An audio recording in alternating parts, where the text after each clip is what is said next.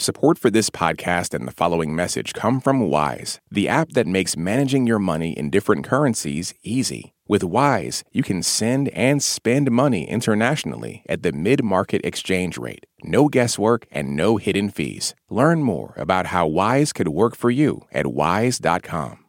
The human rights group Amnesty International has often and repeatedly accused Russia of war crimes in Ukraine. Well, now it's issued a damning report accusing the Ukrainian military of stationing its troops and artillery near residential areas. That goes against international conventions of war intended to protect civilians caught up in conflict. From Kyiv, NPR's Yulian Haida reports on how the Ukrainians are responding to the accusations.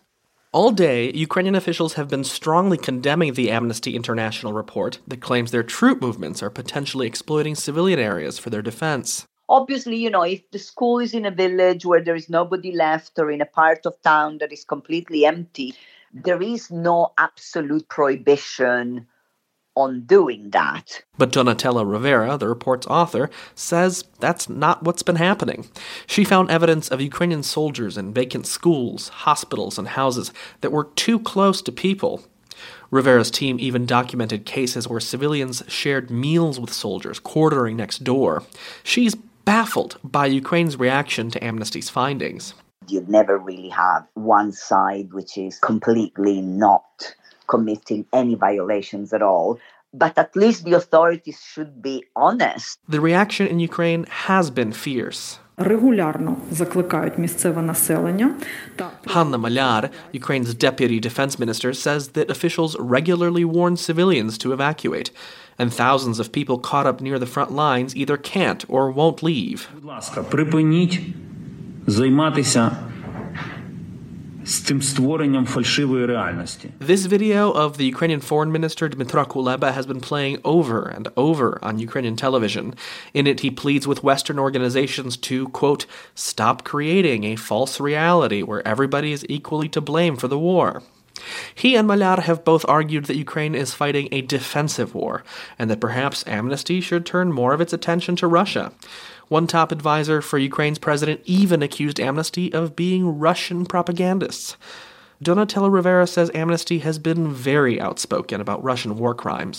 To say that issuing a, 4-page press release compared to hundreds of pages that we've published since the beginning of the Russian invasion, it's just not true.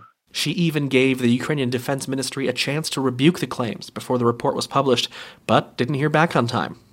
Rivera understands that Ukrainians are, in many ways, outgunned and outmatched, but that the Ukrainians need to acknowledge their alleged moral high ground takes a total adherence to international law. Yulian Haida, NPR News, Kyiv. Summer is for going to the movie theater because it's too hot to stay home. It's for driving with the windows down, listening to your favorite music. It's for stretching out while you're on vacation to gobble up a TV show. For a guide to some of the TV, movies, and music we are most excited about this summer, listen to the Pop Culture Happy Hour podcast from NPR. I'm Jesse Thorne. Why did Cole Escola write a bonkers, extremely fictionalized play about Mary Todd Lincoln?